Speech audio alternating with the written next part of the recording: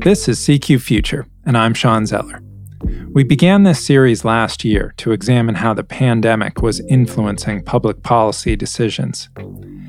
This week, we are going to reprise some of our podcasts that address some of the areas hardest hit. We begin with housing. When most of the U.S. economy came to a grinding halt last March, Congress enacted a moratorium on evictions. Since then, it has been touch and go for many Americans living on the brink. Nearly 12 million U.S. renters were expected to owe an average of almost $6,000 in late rent and utility payments per household by January, according to a December analysis by the economic research firm Moody's Analytics. In September 2020, the Centers for Disease Control and Prevention issued a federal ban on most evictions through January, which President Joe Biden extended through March 31st. But these short-term fixes leave open the question of what happens when the eviction moratoriums expire in the coming months. Housing advocates predict both a tsunami of evictions and a significant rise in homelessness. So much of what we spoke about with Seamus Roller, who heads up the National Housing Law Project, still holds true. Let's listen to the conversation.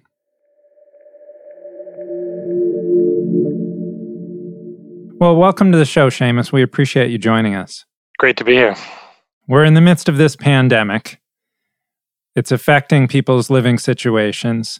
What's your assessment of where housing is at right now? It's a difficult time, I think, both for tenants especially, but also for landlords as well, in that you're seeing really high unemployment, especially among lower income people. So those folks who are making less than $40,000 a year for their whole household are seeing, much higher rates. The Federal Reserve reported that almost 40% of those households, somebody filed for unemployment in March. So I think what we're seeing is people who are struggling to pay their rent, and especially as unemployment benefits start to phase out in some states and the enhanced unemployment starts to phase out, there are more and more people who are struggling to pay rent and struggling to pay their mortgage. Yeah, speak to that a bit, because Congress passed at the end of March this roughly $2 trillion relief bill, the CARES Act. And it included the expanded unemployment benefits. That's an additional $600 a week above and beyond what would normally be given. And it was extended to people who work in gig economy jobs or self-employed people who wouldn't normally be eligible. One would think that that would go a long way towards helping people get by so long as that benefit is in place. So why are people still having trouble paying their bills? I think it has helped many people and is really a crucial element of our recovery as an economy, is that enhanced unemployment. But you have to go back and think about a couple other factors, which is there's a big part of our economy and people who don't qualify for unemployment. Those people may be because of immigration restrictions, but often there's a huge part of the population too that's in the informal economy in one way or another, right? You have to have had a job with the W-2 attached to it in many cases in order to qualify for unemployment. And even those folks who are in gig economy jobs, in many cases, the states haven't even started paying their unemployment. Their systems are so antiquated. It was a new category of employees. I mean, here, I'm in California. Just like people have been waiting months to get their checks. And so there's all these people who are still very much, either for some reason don't qualify or even haven't got their checks yet, that are really the people who are the most vulnerable at this particular moment. But I think that pool of people is expanding and will expand over the summer, unfortunately. That law, the CARES Act, also included a provision, an eviction moratorium. How effective has that been at preventing people being removed from their apartments and homes? The federal eviction moratorium covers only federally backed mortgages and federal housing programs. That's about a third of all the residential properties in the United States. So it's by no means a sort of blanket eviction moratorium, but it is an important piece. And then states and cities also have their own eviction moratoriums, but those are a real patchwork across the country. Many have expired. I think the eviction moratorium is really crucial, but it's also partly just a response to kind of keep people from having to walk around and meet strangers and look for apartments. Like, that's in all of our best interests. But that eviction moratorium isn't it's a stopgap provision. What we really need, in addition to the eviction moratorium, is we need federal rental assistance to sort of keep people in their homes and to keep landlords solvent as well. Some are predicting that things are going to get a lot worse, that we're going to see a crisis in this area where there's going to be, in fact, an eviction crisis. Do you foresee that, or can that be avoided?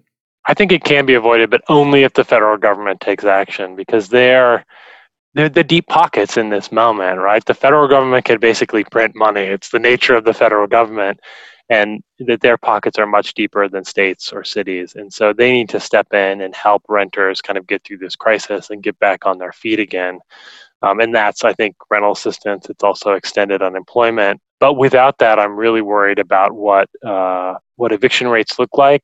The end of the federal moratorium is July 25th, and then you will probably start to see evictions really spike up at the end of August, because there's a 30-day notice at the end of the federal eviction moratorium. And so I'm really worried about what that looks like and rising homelessness overall without Congress taking action. Now, that unemployment benefit also expires at the end of July. You're saying you'd like to see that extended as well as something new that wasn't in that law, rental assistance. Speak about that rental assistance and what that would look like. Yeah, so the HEROES Act, which was sort of like the next stimulus package, which was passed by the House, included $100 billion nationally for rental assistance, which is, basically to fund a program that helped people make their rent payments for a short period of time.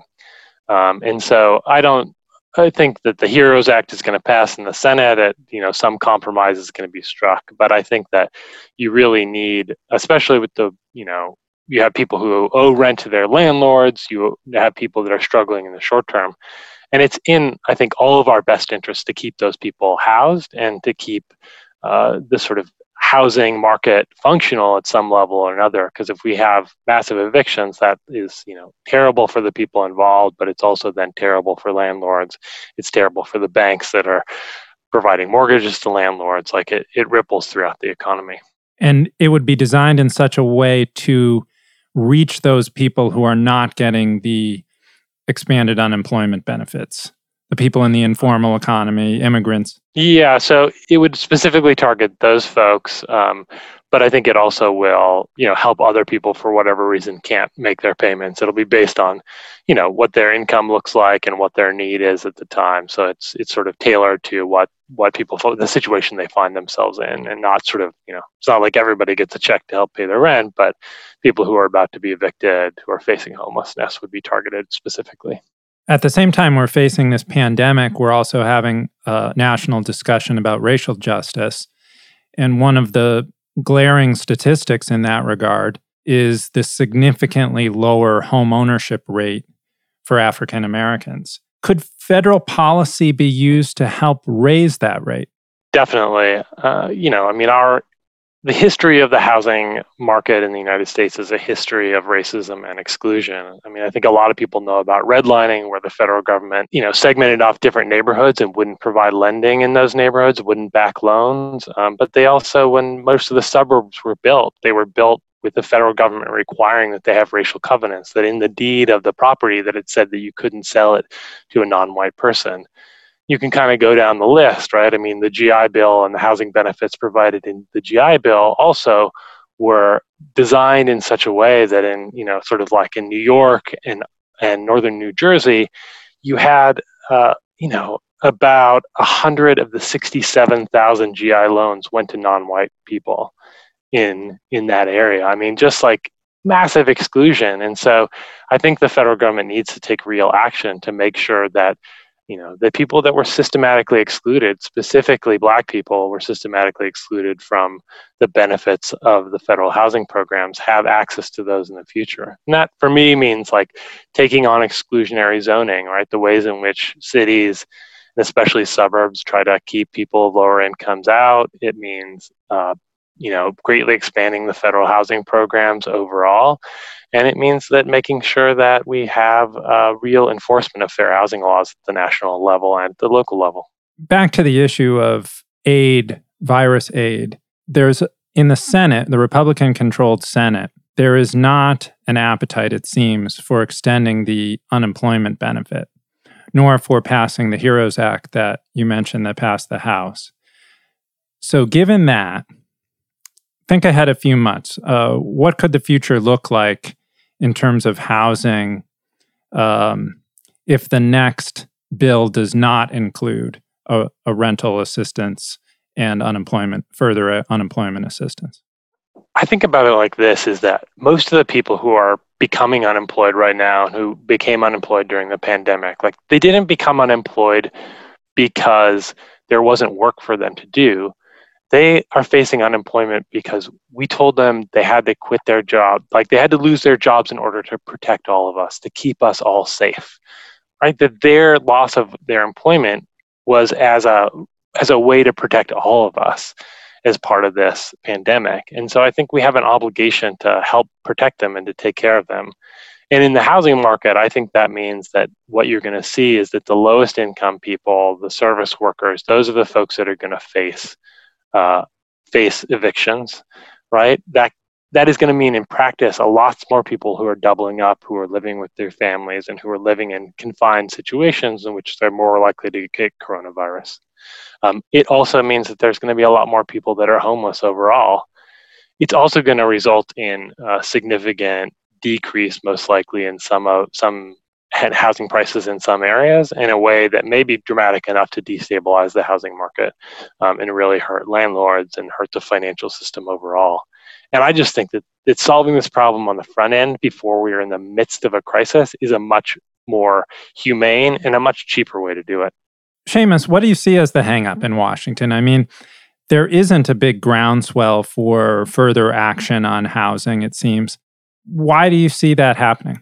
I think that the federal government lacks any comprehensive housing policy, and that most other industrialized nations have one because they recognize that just sort of doing this willy-nilly is not a good policy. Mostly what we have is a set of tax incentives that benefit wealthy people, and that what we ought to be doing is like thinking about how more people get into home ownership and how we stabilize people's lives and help them be successful through the housing market. And that ought to be the way that the federal government thinks about this. But we don't have leadership in that area.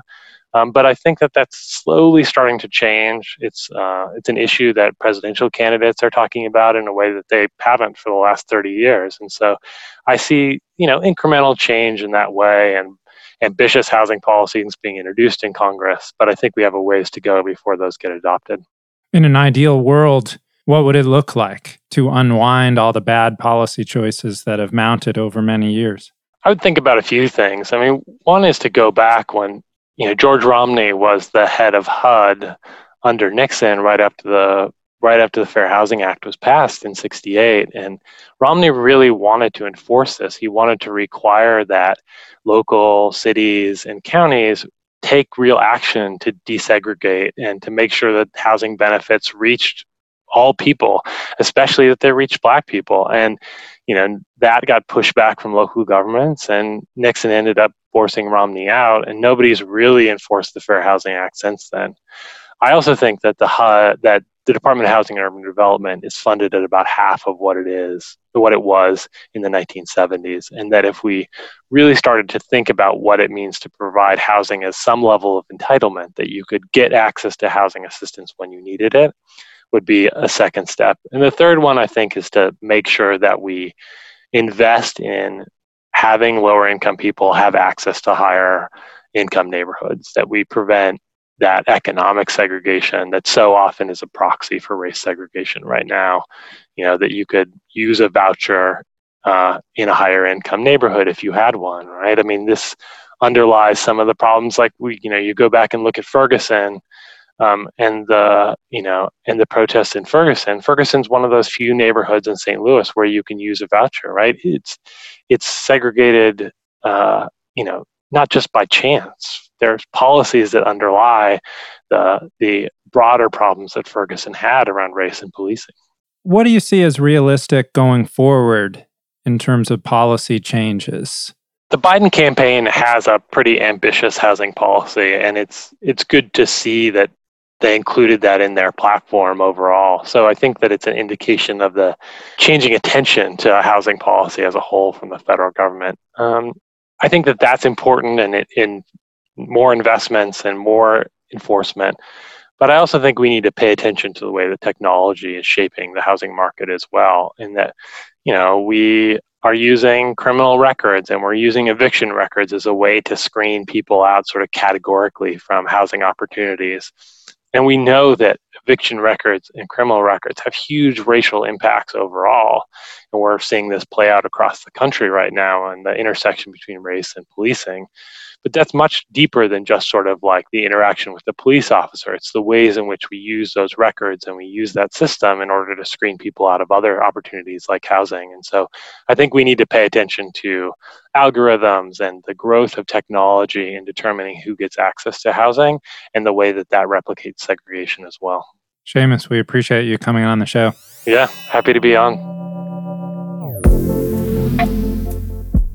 From all of us at CQ Roll Call, thank you for listening.